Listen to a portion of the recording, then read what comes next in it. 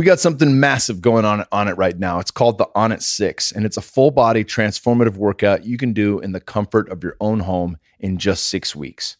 If you've watched videos on your phone or computer and you have enough space to stretch, then you're fully equipped with a home gym compatible with the Onnit 6. You don't need to spend extra money on costly equipment, personal trainers, or some ridiculous new gadget that's going to end up collecting dust in your basement. Bottom line is, we've covered all the bases with this program. Everything from in-home yoga to in-home workouts to the nutrition, motivation, and supplementation protocols. Aubrey Marcus contributed with the motivational. Liv Langdon, our expert on diet and nutrition, has helped out with cooking and different recipes. And yours truly, Kyle Kingsbury, has taken a deeper dive into what type of nutrition you can get based on your goals. Bottom line is, we've covered every possible base we can think of when it comes to this Onnit 6 program. And even if you're really good at lifting weights and running and doing all the things, it's still important to retrace your steps and go back to the basics with a bodyweight program. You can accomplish a lot in 6 weeks. Go to onnit.com/SIX, onnit.com/6, Onnit 6. Welcome to the Human Optimization Hour with Kyle Kingsbury, presented by Onnit. Our guest today is John Baker. John is a friend of mine. He's become a close friend of mine over the years. We met not long after I went on the Joe Rogan Experience a couple years ago. Just a fantastic dude. He played professional baseball for 15 years, played on a few different teams, finishing off with the Chicago Cubs. He works now with the Cubs, doing a number of cool things. And we take a deep dive into how he got to where he is today and all the wonderful things that he's learned along the way. It's truly one of the best podcasts we've ever done. John has a wealth of knowledge in many areas, and we really break down stress and a lot of other cool things in this podcast, how we can manage that, how we can find inner peace, and what are the things that make us stronger inside and out. I know you guys are going to dig this one. Thanks for listening. It is the Human Optimization Hour with Kyle Kingsbury, with my good friend, John Baker. How you doing, man? I'm doing phenomenal, man. I've been ever since I got to Onnit, I wanted to have you out for this. I shouldn't watch that.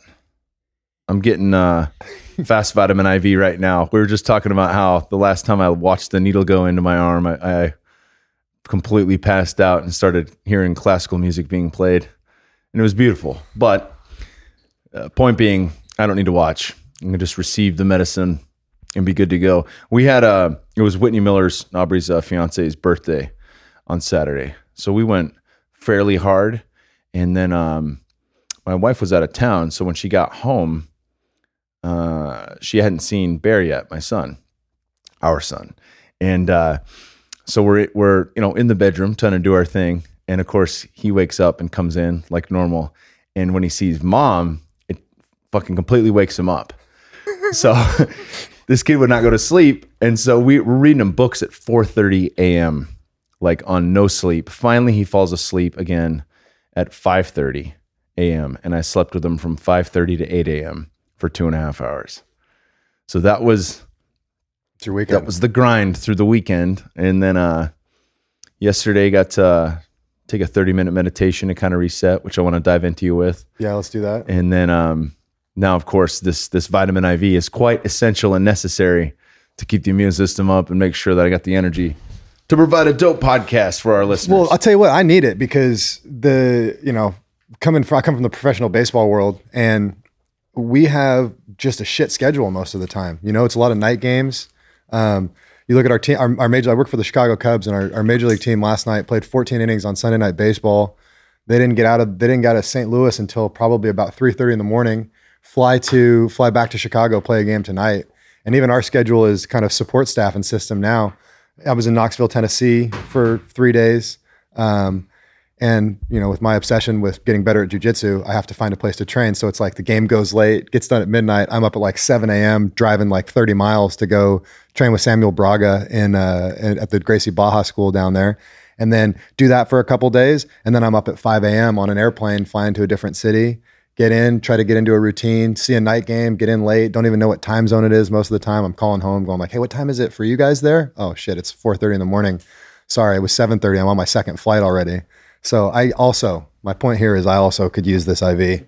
I could also use these vitamins. I need them. I think we all need them. Yeah. And it's the most bioavailable form. I mean, let me just say this right now, because I'm sure people are fucking, I can see people shaking their head. But we can't just get it from good organic food. And yes, yeah, your baseline, there's no supplement on this planet that will fix a shitty diet or lack of sleep. That said, because of our soil, like I was telling you about the interview I just did with Paul Check round 2, our soil's fucked through monocropping and spraying herbicides and pesticides. It lacks nutrient density, and we're not getting the same value from our plants that we used to, period. So can we uptake that a little bit and optimize our bodies, especially if we're athletes or we're putting ourselves through not a natural grind? You know, like if you live in the African savannah or wherever the fuck, where you just have this chill ass day where you hunt and you forage and that's it, probably a little bit more in tune with natural circadian rhythms. You're going to bed on time. You're not changing, you know, flight patterns and all that, where you get time zone changes. You have no technology to deal with. No technology to deal with. I think that the background on me, like my playing career started in 2002, ended in 2015. And when I'm of the last generation that didn't have like the internet in college. I'm the line. The next one after that, it's the internet shows up. And we have made all of these things easier, more efficient, faster, and better through all this amazing technology that the human brain has come up with. It's truly amazing, the stuff that we can do now. Like I was walking just yesterday, walking away from dinner, FaceTiming my kids before they went to bed. And then thinking about, go back a generation to my parents when my dad was in professional baseball and he's having to write letters to my mom. Handwritten letters. Couldn't make a long distance phone call. But with all of these technological advances, man, we have messed up a lot of the stuff that like the way our body interacts with the world. We've screwed a lot of it up, you know, from anytime your body is in an airplane moving faster than it should be, there is some sort of cost. There is some sort of effect. Anytime you don't get more than, 5 hours of sleep, there is a real cost to the stuff that we do. And so much of it involves technology. You think about the blue light on your phone or the blue light on the television, keeping you awake and suppressing the melatonin in your brain. And I think about how many people don't even know that something like that exists, have no impetus to go out and get glasses to make sure that they sleep. And how can we make food cheaper and easier and more available for everybody? We just make it shittier. We water it down. We screw up the soil. We ruin the stuff that we ruin the natural kind of state of the earth with the idea that it's going to be expedient and easier for us to deal with something right now.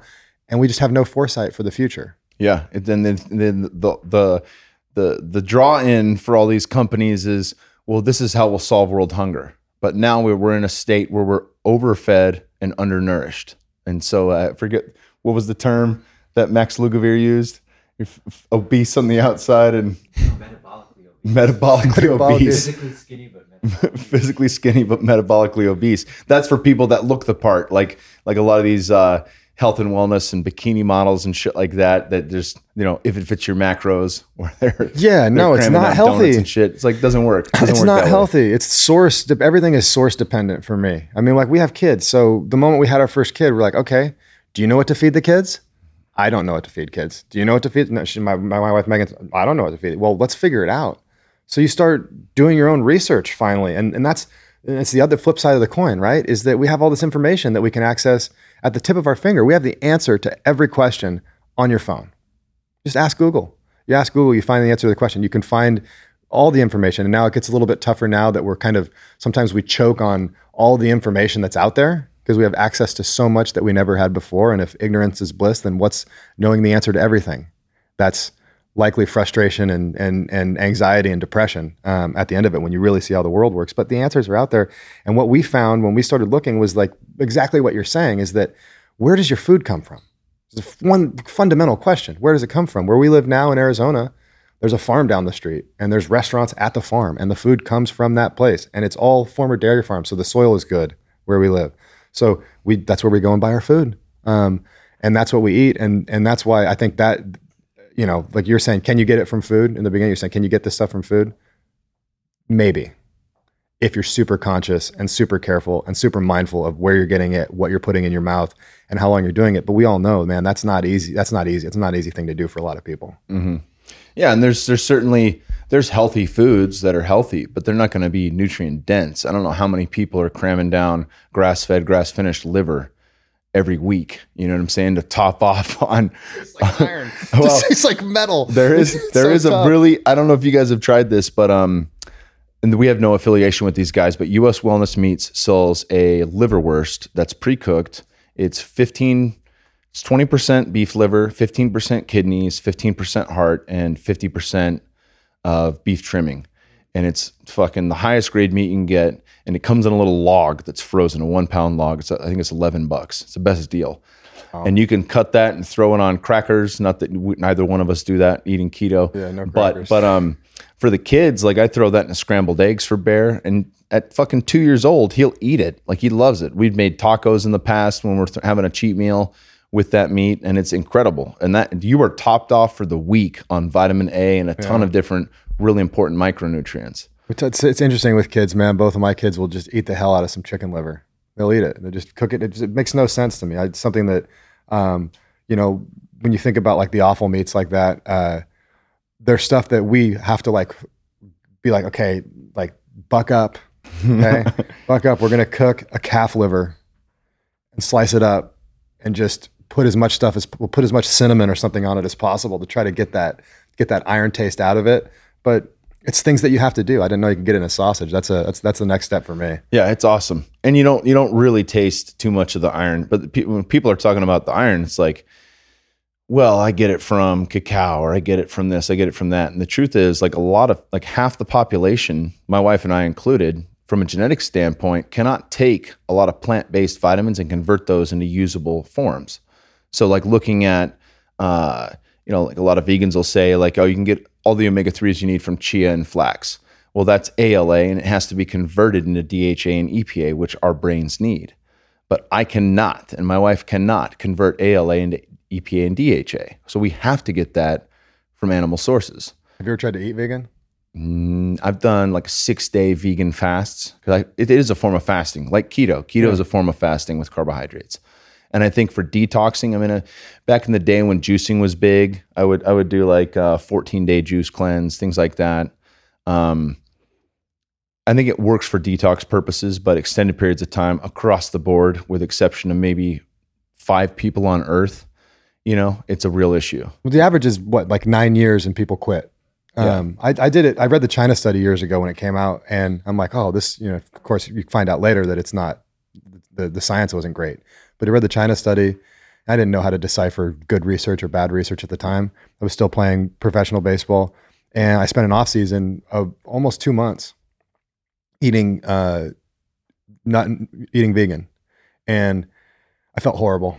Horrible, just completely horrible all the time. Like low energy, tired, didn't want to work out, which is something I always loved doing. I love training for the sport. I love training still. I can't go more than a day or so without doing some sort of like rigorous physical exercise. But that was one time in my life, that little window that I was in, where I would wake up and go like, I don't want to go do this. Only time ever. And that's the only thing that was different, was not getting that food from animals. Yeah. And it's not just protein. Like that's the point I'm getting towards, is like you get all these other factors, omega-3 fatty acids, heme iron, which is huge in red meat and especially in liver and organ meat. That's incredibly bioavailable. And you're topped off on that for a week or two, from one serving. Like you're not going to get that from plants. No. And I'm not saying that I'm not a carnivore diet guy. It's important to have all the things. We're fucking omnivores for a reason, right? Flat teeth and sharp teeth. There are a couple people on this planet, Darren Olean and Rich Roll, that I think can pull off a vegan diet well. They're probably high methylators and they can convert well from plants. But they are exceptions to the rule. That's not the standard, But we've fucking digressed here for a minute. There are some topics I want to cover with you. Let's go down the baseball rabbit hole. When you start playing, obviously it was your lifelong passion, and where are you now with it? With the Cubs. So I'll start at the end. I work for the Chicago Cubs now in our mental skills department, which means that I kind of have a Swiss Army knife of roles for our organization. It could be doing research and investigating kind of maybe different optimization techniques for our major league players. Sometimes I'm a complaint sponge for 25-year-old 100 millionaires. And then sometimes I'm dealing with, in baseball, it's really sad and it hasn't been covered, but there's been a lot of problems, obviously in Puerto Rico and in Venezuela as well. And we have a very big Latin American population in our organization. And so a lot of times it's dealing with I've had on the same day, I've had a guy tell me that it was the worst day of his life because his Ferrari got a flat tire on the way to the field and he had to call somebody to get the car. And the same day talked to another kid who his parents still don't have power in Puerto Rico and he can't get a hold of him. He hasn't talked to him in 8 months, So we have all sorts of different kind of psychological concerns, plus, dealing with guys playing under pressure and performing under pressure and letting the practice express itself with a bunch of people watching, which is, I think, something that anybody can relate to. But I started playing as a kid. I loved playing baseball. Well, I think my dad really loved me playing baseball. He was a baseball player himself, played college baseball at Stanford. I was a student first kid, wasn't the best athlete as a kid. In fact, had no scholarship offers to go to college. I walked on at University of California, Berkeley, where I had wanted to go to school because it's a great school. Yeah, oh yeah, super hippie. Well, I had two Stanford parents, two Stanford Republican parents, and what they produced was a hippie Berkeley kid. Somehow, that's how it worked out. I listened to them. I listened to the other side, and I said, I think I'm gonna try my own. I'm gonna take my own path here. But played at Berkeley, was a walk-on. My sophomore year of college, I won the starting job at catcher about halfway through the season. My junior year of college, I won the batting title in the conference and was drafted in the 4th round by the A's. I thought I was going to be in the big leagues in like 3 years because, I'd played so well and I thought I'd had it figured out. Anytime you think you have it figured out, that's a good time to stop and say, you're wrong. Especially when you're 21 years old, you don't have shit figured out. I still don't have shit figured out. I'm 37, So I started playing professional baseball, had some really good seasons, and then hit a snag with a vision issue, kind of delayed my career, and I didn't get called up to the major leagues until I was 27. So 6 years in the minor leagues before I got to reach my goal. And that was 6 years of like real grind, like making $9,000 a year playing baseball, having to get a full-time job in the off season, having to pay for it. We stupidly bought a house in 2005, my wife and I, that was just at the time, that's your dream, you want to own a home. We don't know. Like I said, I didn't know shit. I didn't know anything then. I still don't, but we buy this house, we get ourselves in a little bit of debt. And the next thing I know, I'm working full time. I mean, I can remember having times, and the happiest, honestly, in my baseball career that I ever was the year before I got called up.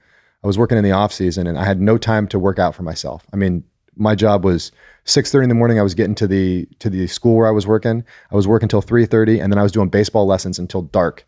And then I was coming home, and we would eat a little bit of food. I would go to bed, wake up at 3 a.m, drive up to the gym where I could lift. My buddy, who was a bodybuilder, who was a trainer at the gym, would open the gym for us, and we would work out at this Club Sport Renaissance with nobody in it. And the boxing trainer, Ross Anneman. Yeah. He's a fucking magician on the jump rope. So Ross, this is like 2007. So I was buying all of Ross's conditioning books. Mm-hmm. And I can remember being outside. I got glow in the dark chalk. And I went outside and I marked off like 200 meters, 400 meters, 600 meters, 800 meters. And I would do my Ross running program outside in the dark, listening to the Rocky montage music. Yes. Dun, dun, dun, dun, dun, dun, dun, dun, dun, right? And I'd get out there and I'd run. And when I'm looking back on my professional sports career, like those are the moments that stand out the most. It's like me at 4:30 in the morning when nobody else is out there, me doing my sprinting. Like that is what gave me kind of the mental edge, I felt like, because I would go out and play with these guys, and I'd be like, these guys are all better athletes than me, but fuck it, nobody else was willing to do that. And sure enough, halfway through that next season, I was in the major leagues. And I played every day for 2 years. And then I had massive elbow surgery. I had to get my elbow reconstructed. I tore my UCL ligament. I had what's called Tommy John surgery, which is an important name in baseball. I was a starting player for the Florida Marlins. Everything was going well. I was looking like, I felt like I was going to make a ton of money playing baseball, and everything was going smoothly. And then one day I woke up, I couldn't put my arm on a table. I had broken my elbow swinging a bat. I didn't know, fractured my olecranon. It grew back, calcified in the joint, made too much space. I couldn't straighten my arm, couldn't throw, had to have surgery, had to have my nerve moved because I took a bunch of Darvocet so that I could play because I'm an idiot, you know? Had to have my nerve moved, had to have my elbow kind of rebroken and shaved down, and then the ligament replaced. And I lost my starting job and had to come back as a backup. And so I went from a kind of a lifelong minor league grinder to an everyday player that had with a bright future for 2 years, to having to work my way back as a backup player. I think I extended my career as far as I possibly could. And my last year playing was 2015. When I stopped playing, I got a phone call from Theo Epstein, who's the president of the Chicago Cubs, saying, "Hey, I hope you keep playing, but if you can't get a job, like, we would love to hire you." I'm like, "Well, what's my role going to be?" And he's like, "I don't know. We just come in and kind of just investigate every element of this business, see where you fit in." And the job of a catcher is one of a kind of a servant to, you have a pitcher, right? The pitcher, you call all the pitches, you're watching the whole defense. You're like a coach on the field, and you're telling the pitcher what to do. But to do that, for him to execute, he needs to be convicted. And for him to be convicted, he has to know that I care about him, and he has to know that he has to trust me. And so one of the skills that I developed over 15 years was baseball players trust me.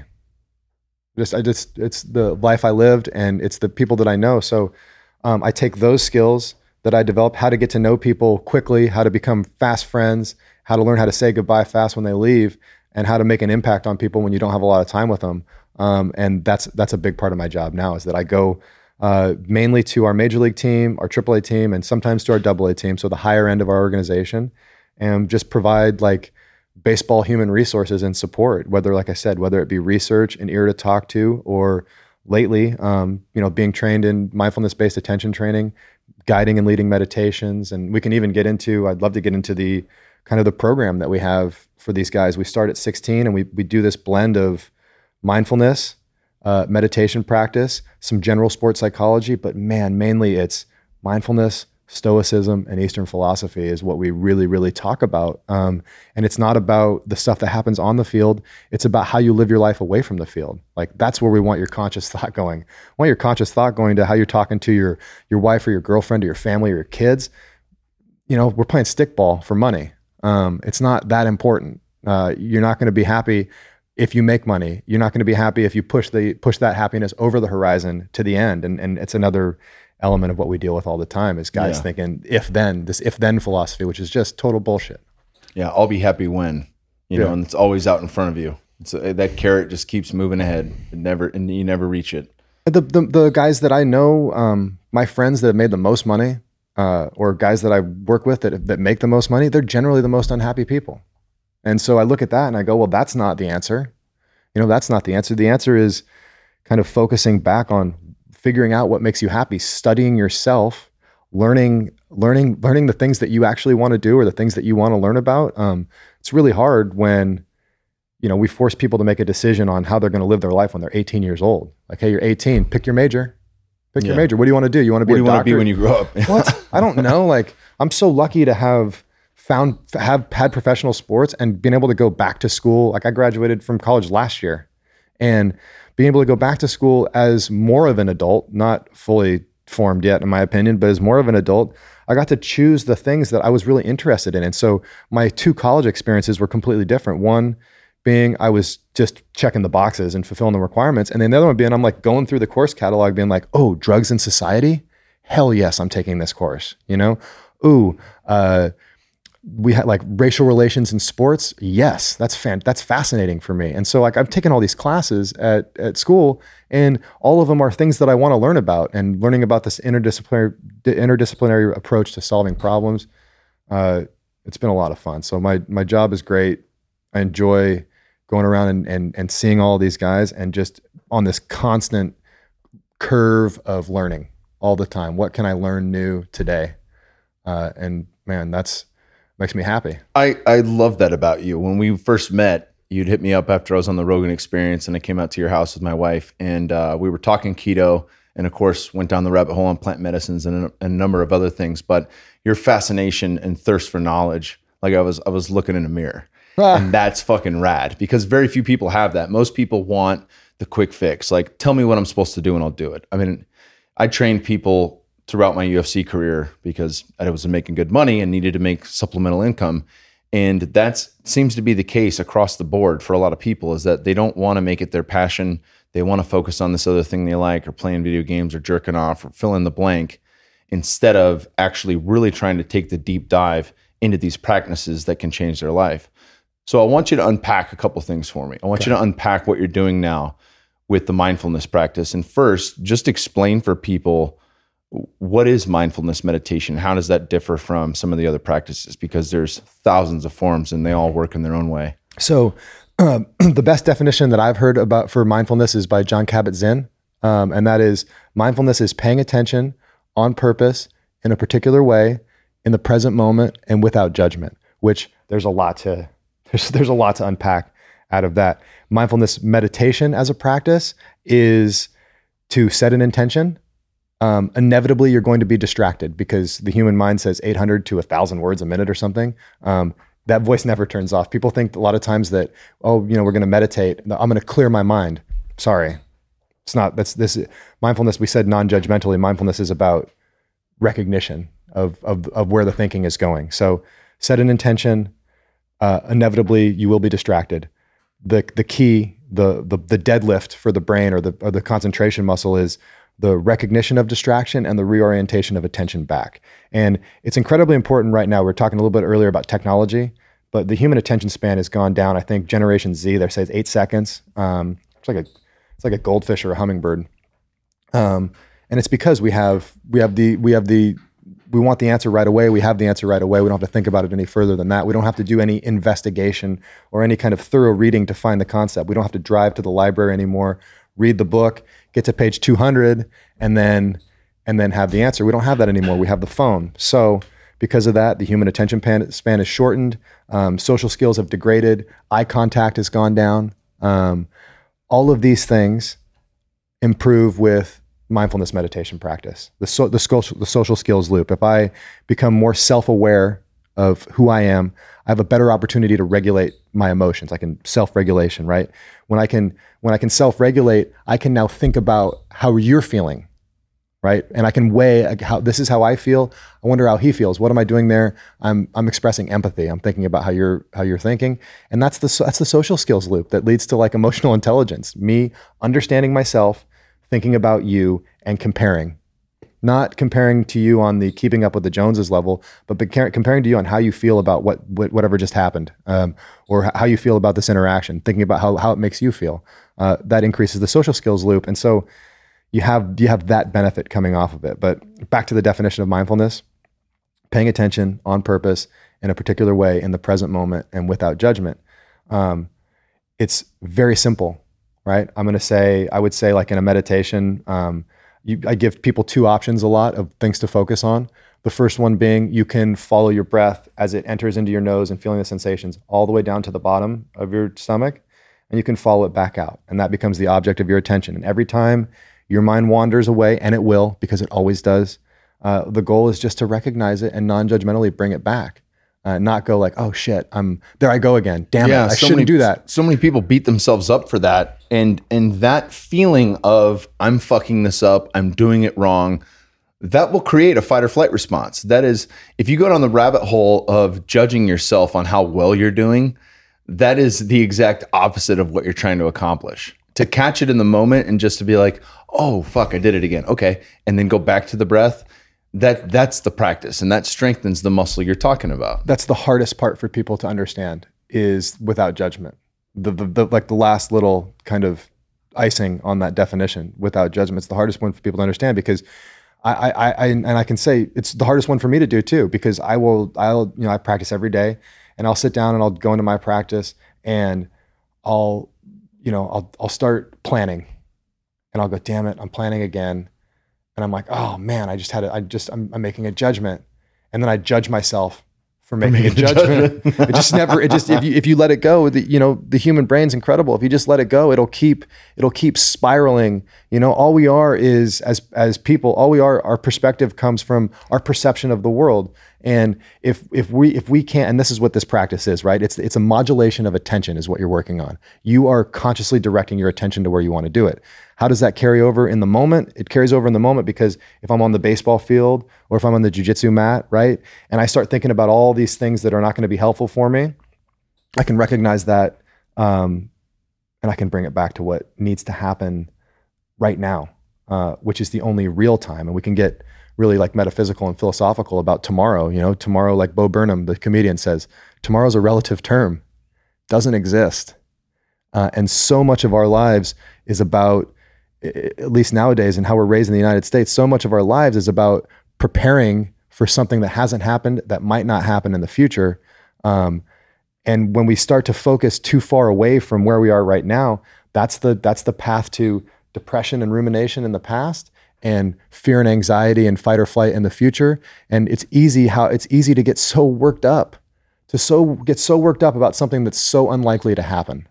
And in sports, especially, being in the present moment, you know, backing up on that definition, being in the present moment, we have a saying with the Cubs, it's be present, not perfect. Like, what we want you to be is you, right? I need you to understand yourself.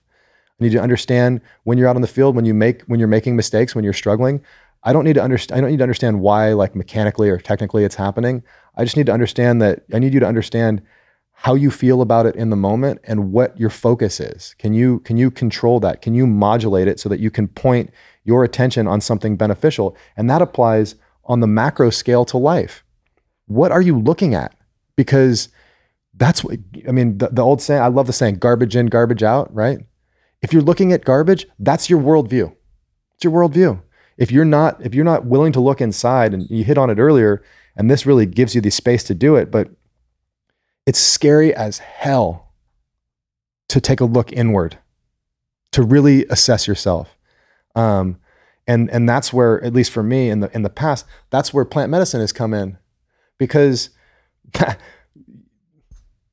you hear people that, or I've done it in the past, eat too much cannabis, eat too much on purpose, and sit there. You know what's going to find, you know what you're going to think about? You're going to think about your kids dying, your wife dying, your parents dying, yourself dying. You're going to go down, or at least for me, it always pops up, just what are the worst possible things that I can think about? And then I have to sit there consciously with my brain on fire. I have to sit there consciously and come to terms with that stuff. And so many people in our society, I feel like, and so many people in professional sports, they want to shove it down and act tough. Like, I don't need to see that. I don't need to face that. Yes, you do. Yes, you do. Because that's therapy.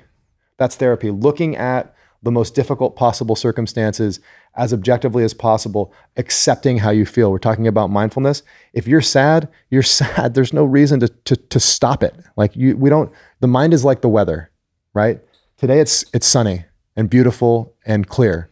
Other days you wake up and the mind is cloudy and it's dark and it's sad. It's not our responsibility to go, I'm gonna change this by saying no. No, it's our responsibility to recognize it. Oh, that's how I feel today. Well, I'm feeling sad. What are the things that makes me happy to do?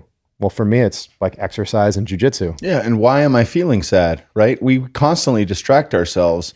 And you talk about the garbage in, garbage out. Like, fucking millions of people will sit down and watch reality TV, which is pure trash. Like, you're not learning anything that is a depiction of what a producer wants you to see in the life of someone fake. Yeah. There's nothing real about that at all. That's not what happens when the cameras are off and is fucking scripted half the time. And we're drawn to that because it distracts us from being in our own bodies. It distracts us from seeing what's going on in our life. Let me follow someone else. It's not like a fucking inspirational movie or reading a good book. It has nothing to do with that, right? And I think that, I mean, just getting into the psychedelics. Did you hear Michael Pollan on Tim Ferriss' podcast recently? No. He crushed it. He has a fucking new book coming out on plant medicines. And he was talking about the more research that they're doing now stateside. You know, there comes this issue with it being looked at as a panacea. Like, it does cure so many different things, right? But it only becomes so many different things by definition, because in medical literature, we have to categorize each thing as an individual ailment for the prescription medication model. But if we look at those things, a lot of the times when we go through a plant medicine ceremony, we find that it's all on one continuum, right? The positive and the negative exists all in one plane. Polarity is not really, it doesn't really exist. You can't have fat without thin. You can't have tall without short. You can't have good without bad. They're all on the same plane. And he was talking about when you look at depression, that is regret from the past. And when you look at anxiety, that is regret from the future. And neither one of those exists now. All that ever exists is right now. Yeah, it's not real. Yeah. It's and your experience was real, but it isn't real. It really, he's exactly right. You know, and it gets really philosophical like that when you start talking about time, where we are right now compared to where we're going. You know, there are some things that tell us that we have to plan, but I think that it's in those, anytime you can find something, and you're talking about a panacea, the panacea is the search within, right? That's that you and a lot of times I tell our players too, like they'll ask me a question about how they're supposed to feel or how they're supposed to act. And what I tell people all the time, like, you already know the answer to that question. We already know, like we have a very good sense, I think, of if we're doing something wrong or we're doing something right. We have a very good sense of that. But what's really funny to me is, at least in my own self too, because I do this shit all the time. I will know I'm doing something wrong and regret it as it's happening, but I'll continue to do it. And then like 3 days later, I'll do it again. What is that? What is that? And that's why the investigation needs to go inside. Like yes, you are your perception, but you know, get real deep into Gulag Archipelago or Viktor Frankl's Man's Search for Meaning. You know, you get into those things and you recognize that, okay, no matter how horrible we think the outside situation is, we always have our mind, and our mind is safe if we build it to be so. If we build it to be so, the only way that we build it to be so is by taking risks and by putting ourselves maybe out of our mind or going outside to come back inside and find out, because I believe that we have the answers to most of the questions of how we're supposed to act or what's going to make us happy inside of us. But like you said, we've taken so much time to just get as distracted as possible, you know, to watch this and that and this, or listen to this, or go do this thing, you know, whether it be, for years, we've been numbing our social awkwardness with alcohol, for example, you know, like that's not a real perception of the world. It's a skewed one where you've taken down some walls and windows. Like I prefer to go the other way. I want more intensity. I want a greater view of myself. I don't want to be numb to anything. Yeah. And I mean, I think there's a time and a place for alcohol, but when we lean on anything as a crutch, that becomes a real issue. And if you live for the weekend where you grind through a shitty job 40, 50 hours a week, just so you can get fucked up on Friday and Saturday night and do a little day drinking, watching the games, that's no way to fucking live. No. That shit will catch up with you. On top of that, you're never really comfortable because you're doing this thing you don't like during the week, and then you're drowning yourself on the weekend, still not being present. Still, alcohol is an anti-psychedelic. It drops awareness. It doesn't increase awareness, right? So you'll never really figure out what is making me tick. Why do I feel the way that I feel? What's going on inside without taking a look through practices like meditation or doing a deeper dive, you know, getting in a float tank or doing plant medicines. So we have a float tank at Wrigley Field in the locker room, because we recognize with our guys that this is exactly what it's all about. It's not about drinking 8 beers with the boys afterwards anymore. That's the past. That's gone. It's about doing exactly what you're talking about, is how deep of the dive can we possibly take? As an advocate of all of this stuff, floating, you know, it's tough. We were talking before the podcast about what we can and can't talk about. It's tough because, you know, we have stuff like, for example, we have a young player who is not protected by the Major League Union, that, you know, he tested positive for cannabis and he got like in 50-game suspension without pay. Fuck. And I see this stuff happen to these kids that I care about, you know, and I'm like, where in Major League Baseball, where is the research behind your point to suspend this kid? Where is it? I don't see it anywhere. I don't understand, like, all of like the plant medicine stuff, especially, you know, there's this stigma in, I think, the older generations that it's hippie medicine, sex cult, like weird stuff. There's no, I'm not even medicine, just drugs, you know, blanket statements, just drugs. There's no there's no willingness to like go read Jack Herrera's book or go check out Doblin and Maps or go look at the research or go talk to people or read Erwin about other people's experiences. Nobody is willing to look at the information. And as soon as people do, they go like, well, it's BS, or, you know, they want to discount it because of how they've been raised. And it's really, that's one of the sad things for me to see all the time is people's, you know, like you, I want to know. I just want to know.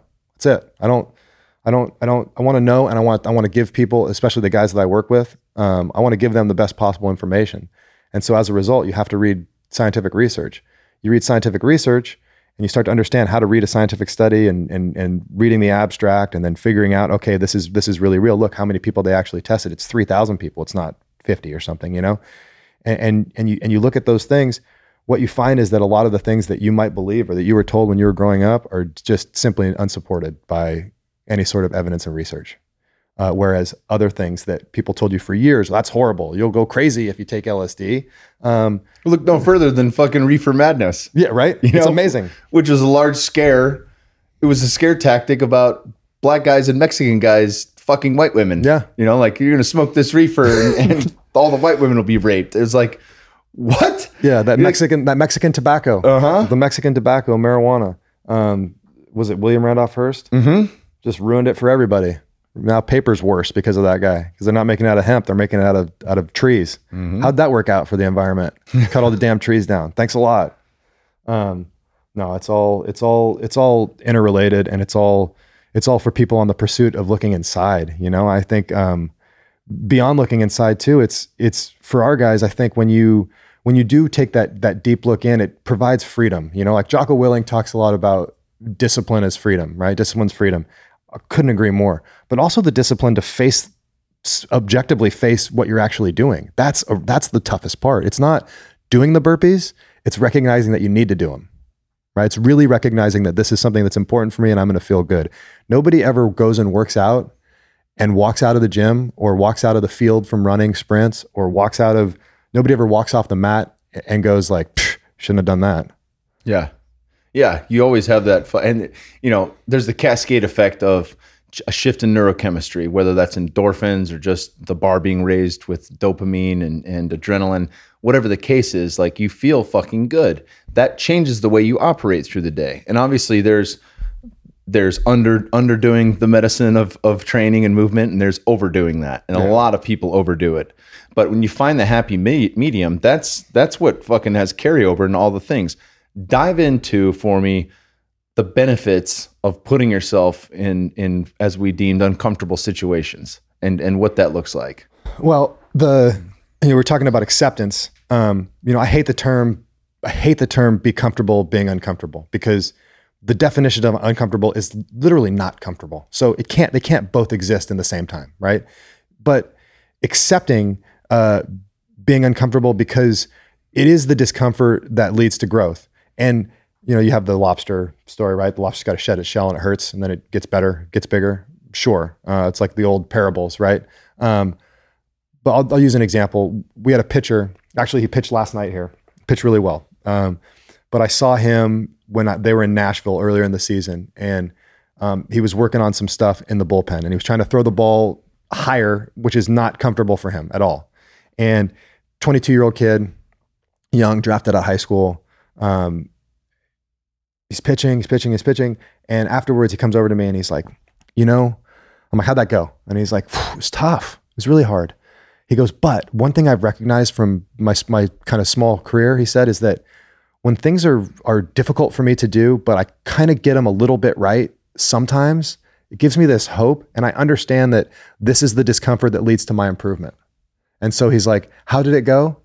I didn't execute everything I wanted to execute, but man, that was awesome, because I know that just made me better. I know it made me better. I'm tapping into that feeling. And I think that that's the same thing for most people. Like, if you want to challenge yourself, the reason to do it is because as human beings, and this goes back evolutionarily, but we need to be scared. We have this meter. We have like stress. We look at stress so often. It's in the context of negative stress. Not true. Like, we have these sensors built in to like be able to dive under the table if a tiger jumps through the window, you know? But when we don't give that sensor any like reps, we will supplant that with psychological stress and fear and anxiety and depression. We will do that when we don't take the opportunity. I call it like, you have to select it. So learning to be comfortable being uncomfortable, or just accepting the discomfort, is you actually taking control and choosing where you're going to get your stress from. Do I want to get it from, I don't know. Do I want to get it from being outraged about something that Ricky Gervais said on social media? Or do I want to get my stress from something that I select that I know is positive and healthy, whether it be going outside, and it could just be going outside and walking your dog for an hour, you know? But getting away from the internal psychological stress by providing yourself an opportunity. The best opportunities are the ones where you're super uncomfortable and you don't feel like you want to do it. I tell people all the time, look for something that's equal parts interesting and scary, and try it and see how you feel afterwards. And you can go through a bunch of different things. It could be, I'm going to jump out of an airplane, or something as small as I'm going to do jujitsu, or I'm going to go to kickboxing, or I'm going to do something that I'm uncomfortable with, that kind of freaks me out. It might even be horseback riding, but I'm going to go try it, see how it makes me feel afterwards. And then if it makes me feel the way I want to feel, then I'm going to put that into my routine. That's going to be something that I do. That's how I found jujitsu as a whole. There was a big hole in baseball. I competed for so long, 162 times a year for 15 years. That's a lot of competition. That's more than half the year where I'm competing all the time. I lose that. I'm home for like 2.5 months trying to beat everybody in Monopoly. Like I didn't lose a tic-tac-toe game to my 3-year-old at all. I'm like, you don't know how to do it? Here, that's 3 in a row. Dad wins again. Dad wins again. Dad wins again. He wants to play charades. I win again. I win again. My wife is like, you need to find something. And I'm like, well, all right. I'd trained in the past. I'd always been an MMA fan. And I had trained in kickboxing in 2006 at Cesar Gracie's gym in one off season. I accepted a smoker until my organization found out about it that I was playing for. And they're like, no, you can't do a kickboxing fight. And I'm like, I'm from the suburbs. I've never been punched. I need to see what it feels like. I need to know what happens. Like I understand that there's something here. It might've been that I read Sam Sheridan's book, I think. And like his whole story is, leaving Yale or wherever he was and going to Thailand and doing a kickboxing fight. What was the name of that book? Fighter's Heart. That's right. I remember my dad got me that when I was first getting in the UFC. It's a great book. It's a great book. And The Fighter's Mind is a great book too. He goes and interviews, Dan Gable and Randy Couture and Andre Ward and all these great fighters about their process and their routine and how they think about life and sports and what motivates them and what drives them. And it's fantastic to read. But I read that book and I'm like, I need to do a kickboxing fight. I'm a pussy. I don't know what to do. I need to go put myself out there and try it. And so I was kickboxing a bunch, and then like a couple times a week I would do a little jujitsu. And the stand-up part, because I'm used to things flying at my face as a catcher, I picked it up really fast. Like that was easier. Once I could keep my eyes open when somebody was punching me, oh, this is good. We're going to play hand-eye coordination game. I'm good at this game. I might not be the fastest or the strongest, but I'm good at moving my head and watching things go right by, because I'm catching stuff going 100 miles an hour all the time. But the jujitsu part, I was just like, I got in, I realized first day, I'll never forget, I got off that mat and I'm like, that is like, I was in the ocean and I can barely tread water. I'm getting strangled and thrown on my head. I was 235 pounds at the time and fit, and didn't matter. I'm getting tapped by people 50 pounds lighter than me, they've been training for 10 years and they're legit at jujitsu, so they know what to do. And so I kind of knew when I was done playing that I was going to pursue that. And my wife was like, get out of the house, please, and go do something. Walked into this jujitsu gym, 35 years old, got strangled by some 17-year-olds and walked out like, that's it. Driving home, I was so happy. Never been happier to get my ass kicked in my life. And it still makes me happy. It still makes me happy doing it. But again, it's because just what we're talking about, like the acceptance of discomfort. There's just such an opportunity for growth. And when you challenge yourself like that, it builds your self-confidence. And not that confidence is the best model to follow. It's truthfully not. Self-compassion is like the ability. That's Eric Barker, Barking Up the Wrong Tree, UCLA research. He talks about self-compassion, like the Buddhist concept of self-compassion, being able to forgive yourself when you screw up and understand that it's okay to fail is more important than being confident going in. That's what the research shows. But that's the place for it. The mat for me is the place is the place that I get that. Baseball used to do it. You 70% of the time in baseball, or 30% of the time, if you're successful, you're the best in the world. So that means the best in the world experience like a 70% failure rate offensively. That's a lot of outs to make. That's a lot of times that you practiced all day doing something that you did it wrong, and 30% is great. It's great. So, I'm used to a life of failure, and there's no better place to find more failure than go roll with a bunch of black belts. Have fun. I just fail the whole time. Yeah. And incredibly humbling. Like few things in life have the ability to humble you regularly, and you look at other martial arts like point karate and a lot of what the traditional martial arts have become for money, pay to play for belts, that kind of shit. And you're never really tested. You have no idea to gauge yourself. Like, how good am I at this? Or how can I actually, can I actually defend myself? And I think it's such a big deal, especially for men who go through this world. I was speaking at PaleoFX on the death of the American male. And Aubrey had mentioned like, there's no winning in this conversation. So make sure you play it PC. And it ended up being a great conversation. But, when I see an issue with a lot of people out there that are focused on power in other areas, power plays in their relationships, in their office, in the acquisition of things, it has to do with not feeling safe in the world. And Jocko's talked about this. A number of other people have brought this up that have gotten into jiu-jitsu, because there's this factor of, I know I'm not the best at this, but I know I can handle myself, right? And then the fact that you're tested so regularly in jiu-jitsu, daily, you have your warm-up, you've got your drilling, you're learning something brand new. It's novel, there's always something new, and then you get to practice jiu-jitsu. And in that practice, you're going to get tapped. And if you don't tap quickly, you're going to get hurt. And I speak from experience because I'm fucking gimping it right now. Uh-oh. I had a guy that was probably 40 pounds, weighs 40 pounds less than me, put me in a side knee bar, and it didn't hurt, and I didn't want to tap to him. Now, that's like a heel hook. Like, I should have fucking tapped immediately. I should have yelled tap and not even fucking tapped him with my hand just to get out of that, right? And so now I pay the consequence, right? So then that's incredibly humbling too, to know it's a white belt move to not tap early. It's a white belt, you know what I'm saying? I mean, there's a time and a place to try to work your way out of an armbar or any position, in competition. But outside of that, there's no reason to. You tap and you can roll again. You tap and you get to come back. And every black belt that's been in the game, they've tapped thousands of times. Yeah. And I see it with the black belts at our gym. They tap each other all the time, and they get tapped out. Sometimes every once in a while, you'll see, like, I've had it where, randomly I find myself in the perfect position with a black belt, and like, I'm sorry, but I outweigh you by 50 pounds and I got your arm. I'll rip it off. Like, I got a hold of your lower body and I got you in a Kimura and I outweigh you by 50 pounds. You're going to have to tap. Right? I'm going to have to tap. I have to tap all the time. And I think what you're talking about with defending submissions, I mean, I'm only a couple stripes into a blue belt, right? But I do know that with defending submissions, if you get locked in a battle of, I'm going to hold my arm, we're going to play the spider web position, I'm going to hold my arm for the last 4 minutes of the round because you got there really quickly. What did I learn? Other than I can hold my own arm for 4 minutes, I feel just like crank right at that biceps. I feel like it's better off just just go, maybe try a hitchhiker. Okay, no, he got it. All right, tap. Okay, let's start over again. There's and it's the beautiful thing about that sport, the os and the fist bump afterwards, and then you go on and you leave the mat, and there is no, like, the hierarchy is already established. There's belts, so there's already this hierarchy, but there's nobody.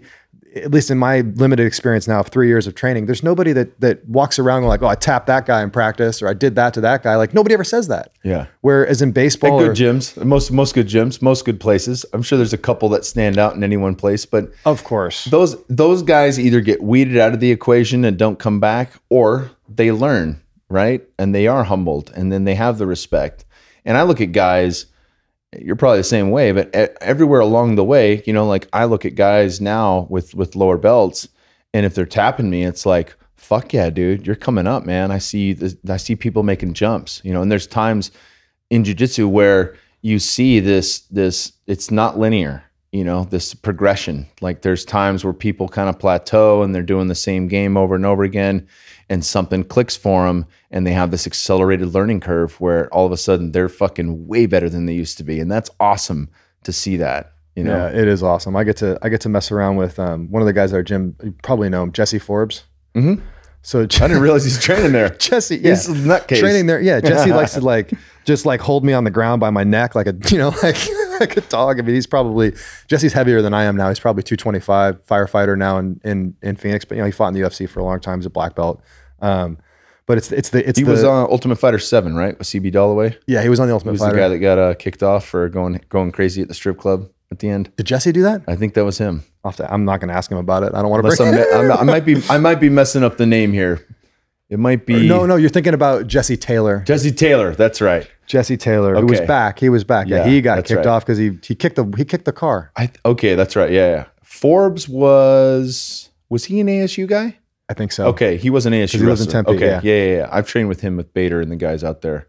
Yeah, have you done any training? Oh, they closed Power. They're going to open that back up soon. They're opening it back up. No, we have our Josh Rodriguez and Gustavo. I know that they both. Gustavo was one of my first guys to train me in the gi. That's amazing. Way back in the day, right when I got out of college. Yeah, he's amazing. I met him. I did. I think it was Pan Am's as a blue belt.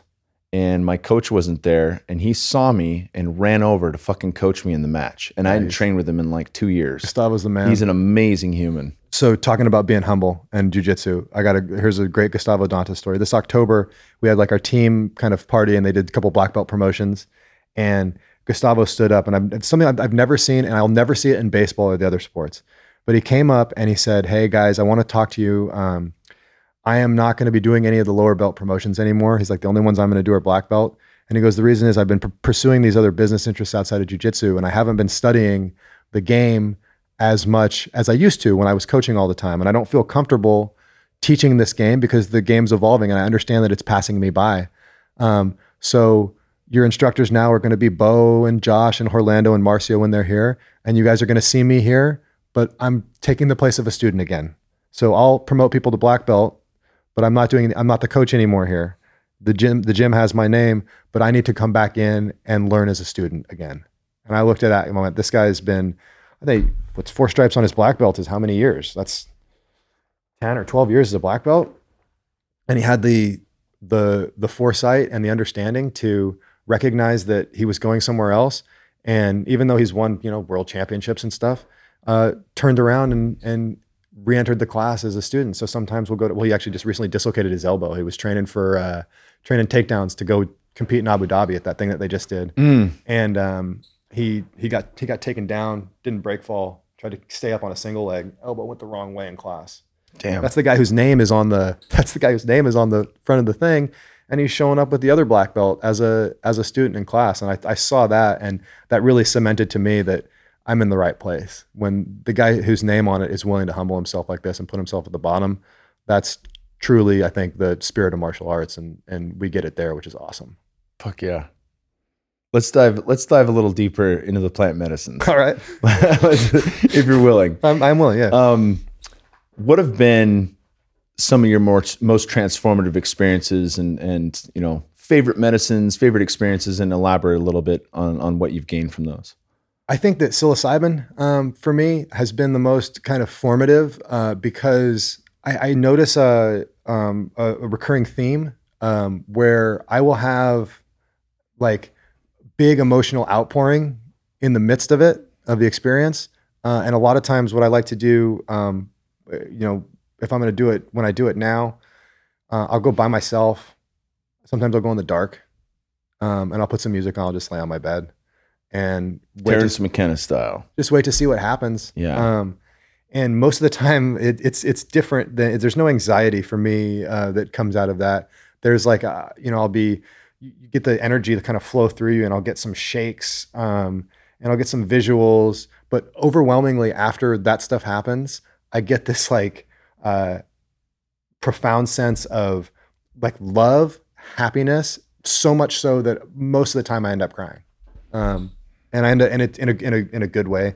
I'm not a daily person. I'm more of like a set a time aside once a month to have my own like private time. I consider it my therapy. I consider it something very special and powerful. And I really try to treat it with as much respect as possible, because anytime you're messing with your brain, there's a potential for something to go a little sideways. And so for me, it's all about again, like I've been saying all the time, but it's all about looking inside and like what comes up and being mindful of the things that I'm thinking about when I'm there, because your mind is always there.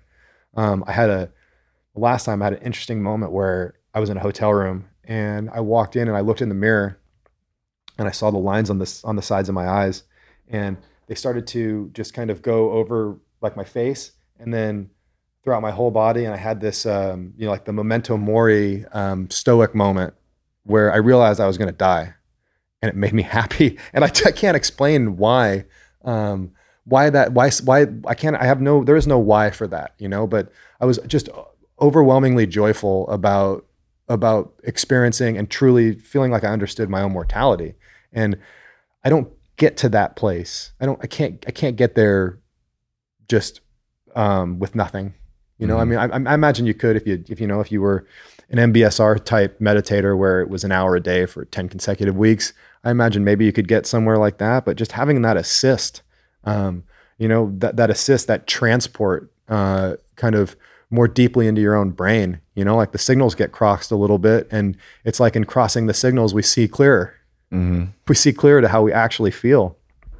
So I think that is for me the approach level one for everybody. And it doesn't have to be. I know people that microdose psilocybin all the time to kind of combat their depression, and I've seen that highly successful.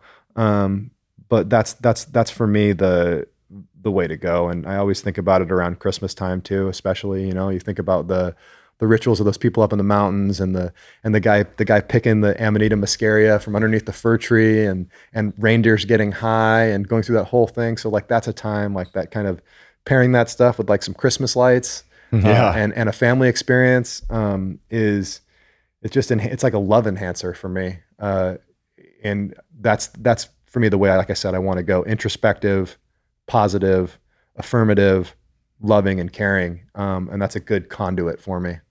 Yeah, brother. I think it allows me to reintegrate so many of the teachings of the East, like just to embody that, to feel gratitude with every fiber of my being, to know why you walk the path with discipline. Like when that gets cemented in and you feel that, that's fucking lasting. It doesn't need to be an all the time experience, because there's this deep sense of inner peace and wellness that lasts for a very long time if you approach it correctly with intention and reverence for the medicine. Intention, I think, is so important. This isn't like, and I think it's also what people think negatively about this kind of stuff is that the context that most people I think about plant medicine is 16-year-olds buy mushrooms and they eat them because they're just there's no thought, like, oh, I freaked out, I can't do that stuff, made me freak out. I saw this and it was crazy. There's no intention there. The intention can't be, I'm going to do this because I want to get fucked up. Like I've never thought about that, like anything with anything. Besides maybe being younger and drinking, like we're drinking to get, like if you're drinking natural ice, you're drinking to get like natty ice. You're drinking to get fucked. Like you're drinking to get drunk. That's what you're doing. You're not doing it for any other reason. It doesn't taste good. It doesn't make you feel good. You're doing it for that one thing. You're doing it to inebriate yourself. I don't look at these ones. I don't look at the plant medicine like that at all. Like that's essential. I mean, I really do believe, I read Footprints of the Gods, and I really do believe that there was something to the evolution of the human brain, that I can't explain it. I'm not a scientist, that has to do something with psilocybin. And I read the research on what it does with depression. And I look at it and I go, yeah, like you said earlier, is this stuff a panacea? It might possibly be, but so is maintaining a healthy lifestyle, feeding yourself with food that comes from the right source, challenging yourself daily to provide yourself the right stress. And then you add this stuff on top of it. It's the finisher, I think, for the path to happiness. When we look at, and you said gratitude, but the way that we designed our mental skills program for our minor league organization this year is that we went through modules every week. We used to do meetings where you'd come in and we'd teach you about the growth mindset for 35 minutes. And they'd be like, hey, you got to have the growth mindset. Well, we realized with this day and age, 5 to 10 minute little conversations, way more impactful than 35-minute classroom style meetings. So we broke it up into modules. The first module we talked about was control. The oldest adage and cliche in the book is control the things you can control. Don't worry about the rest. But sure, if that's so important, have you ever written that down? Anybody? Have you ever written that down? So that's what we had to do. We had a fuck it list. These are all the things I think about that I have no control over, that bother me. And when I get to this place, revert back to the top. Fuck this. It's not going to help me at all. Like, I'm making myself upset. And yes, I'm going to think about it. But do I have practice kind of reverting back? Yes, I do, because we're going to pair that with mindfulness meditation. So you make a list of control, and then you do some mindfulness meditation. You do a daily practice, and then we're going to give you a practical life exercise. You're going to eat one meal mindful eating exercise where you're going to think about every bite, where it came from and what it tastes like and what you're doing. That's learning how to be in the moment. The second week we move to gratitude. So control is, this is what I can and can't control, right? Gratitude is, this is what is already great. And if you want to be happy, you have to learn how to point your attention at that stuff. Because we could all think negative. Like I said it earlier, we all think about, I'm going to die and this is sad. We could all think about that. But can I consciously, we have practice modulating that attention. Can I consciously point it on the things that are great? And you think about gratitude, do mindfulness meditation with gratitude at the beginning, at the end. Wake up every day for a week and write down 3 things you're really happy about. And then set some intentions. And that's what we start to get to that second week. And the third week, we get to visualization, not just visualization of, mirror neurons and me seeing myself do the things that I want to do through my own eyes, but what is my aim? Like, this is what I can do. This is what I love. This is what makes me happy. What's my aim? This is where I want to go. And when we talk about visualization and exercises, we write those things down. Like, take 5 minutes a morning to write out what your life is like. There's a fantastic program. I know a lot of people don't like Jordan Peterson. I guess, I don't know. I like him. I think we got some fans on the show. A lot of people are turned off for various reasons. Yeah, they don't like, people just don't like their ideas being challenged, and so it's very easy to just try to label something alt-right, racist, sexist, whatever, misogynist. I don't think that he's coming from that place, and I read his book. But fantastic program, man. Future authoring. I did it when it came out. That's dope. I totally want to do that. What did you start with? Did you do the past? You did the future. I did the future authoring. Okay. And it was, I did it right after I stopped playing. And it was fantastic because I had to write out what I wanted, where I want to be. Like, hey, where do you see yourself in 30 years? I never thought like that before. I was always in the moment. I was playing sports. So, you're on top of a hill, you're looking down at your life, like, where are you? And so you write out all these things that you think you want to do, and then you get challenged. And you have to write for 5 minutes about, like, are you doing this because you want to do it? Or are you doing this because you think that society wants you to do this? You have to really consider those things, because you're forced to write for a certain amount of time, 3 minutes, 5 minutes, keep typing, keep going. And eventually it'll start to come out. And then at the end of it, you get a whole printout of all your stuff. They send it back out. And so you can go back and reference it. But it's a fantastic exercise to find out what your aim actually is. And so for our guys, we have, what is your aim? Where do you want to be? Where do you see yourself?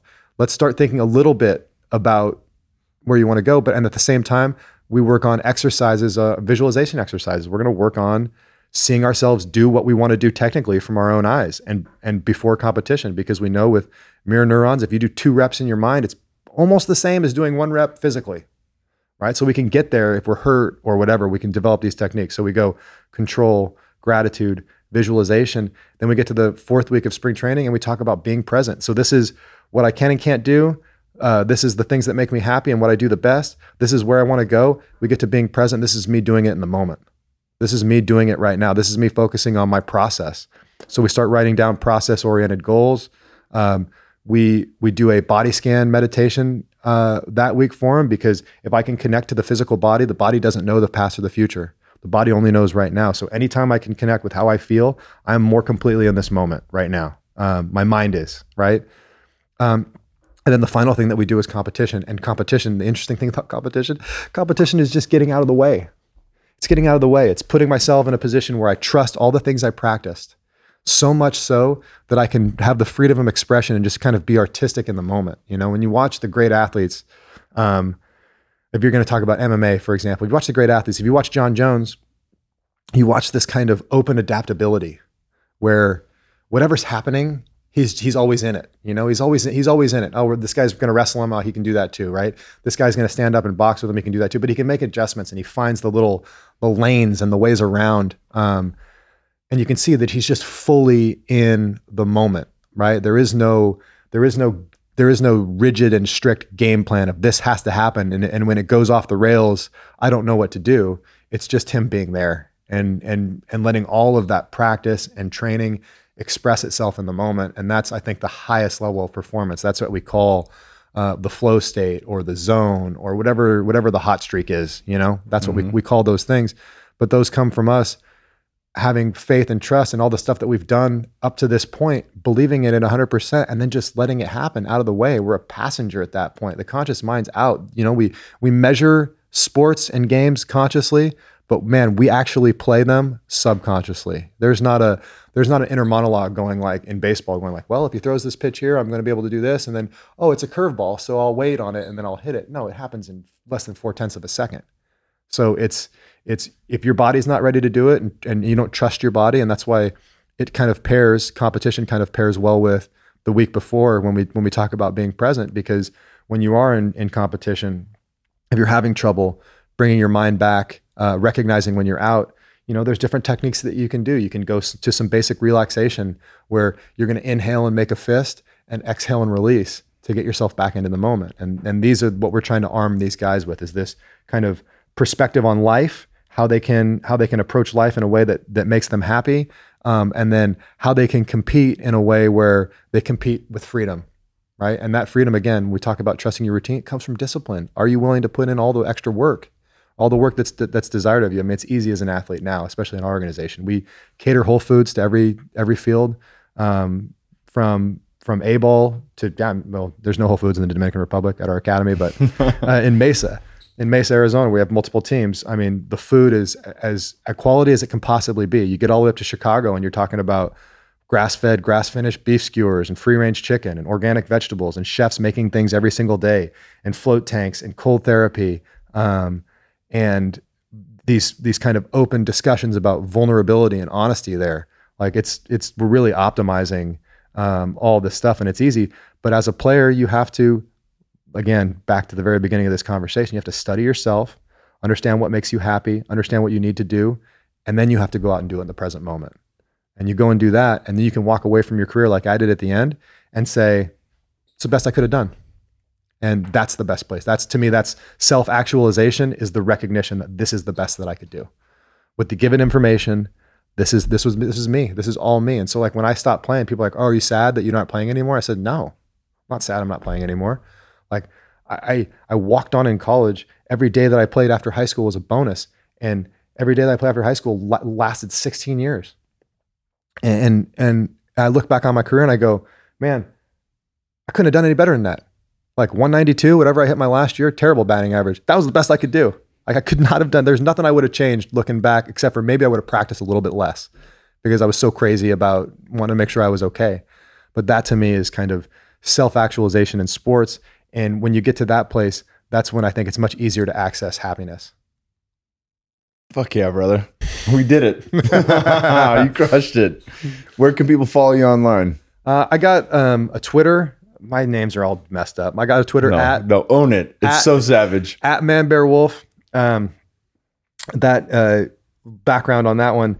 I went to Iraq in 2010 to visit troops, right? Baseball players had never been to the Middle East or in an active war zone. We hadn't been in an active war zone since Korea. And the Marlins were like, hey, you need to do a Twitter so that you can communicate with the fans. I'm like, what's Twitter? Okay. So yeah, pick a name. I'm like, well, as an enormous South Park fan, and it was kind of right after the Al Gore episode, and I thought it was hilarious, Man Bear Pig episode. You can't put pig. Wolves are way cooler. And I got a bear and a wolf tattoo on my back for my grandfather because he was Russian. It's Russian mythology. And it came easy. Man, Bear, Wolf, my first 3 tattoos. And a shout out to South Park and poor Al Gore. And side note, my son's name is Bear, and got that from an ayahuasca vision. Our next child will be a daughter, and her name will be Wolf. Wolf. I like female wolf. Yeah, brother. I like female wolf. And then you can also, I do Instagram too, but that's not really interesting. It's See John Learn. And that's just, I take pictures of things I learn generally, books, or my experiences in life. I'm not as good at the Instagram as I am. I like the Twitter's always been a good medium for me because I like having conversations, and I like dealing with people that are outraged. That's one of my favorite. That's a good place. If you want to get your daily source of people being ridiculously outraged or finding ways to be offended, you can log on to Twitter, and it's like my reality television. You know, you watch reality television to feel better about yourself, where you are in life. I sometimes read Twitter to feel better about how I think about life. Fuck yeah. Great food for thought. We got a lot done. Awesome. Thank you for joining, brother. Thank you so much for having me. It's great to see you. Hell yeah. Thank you guys for listening to the On It podcast with John Baker. I know y'all love this podcast. John Baker is a savage. Please give him a shout out online. We've linked to his social medias in the show notes. And thanks for tuning in.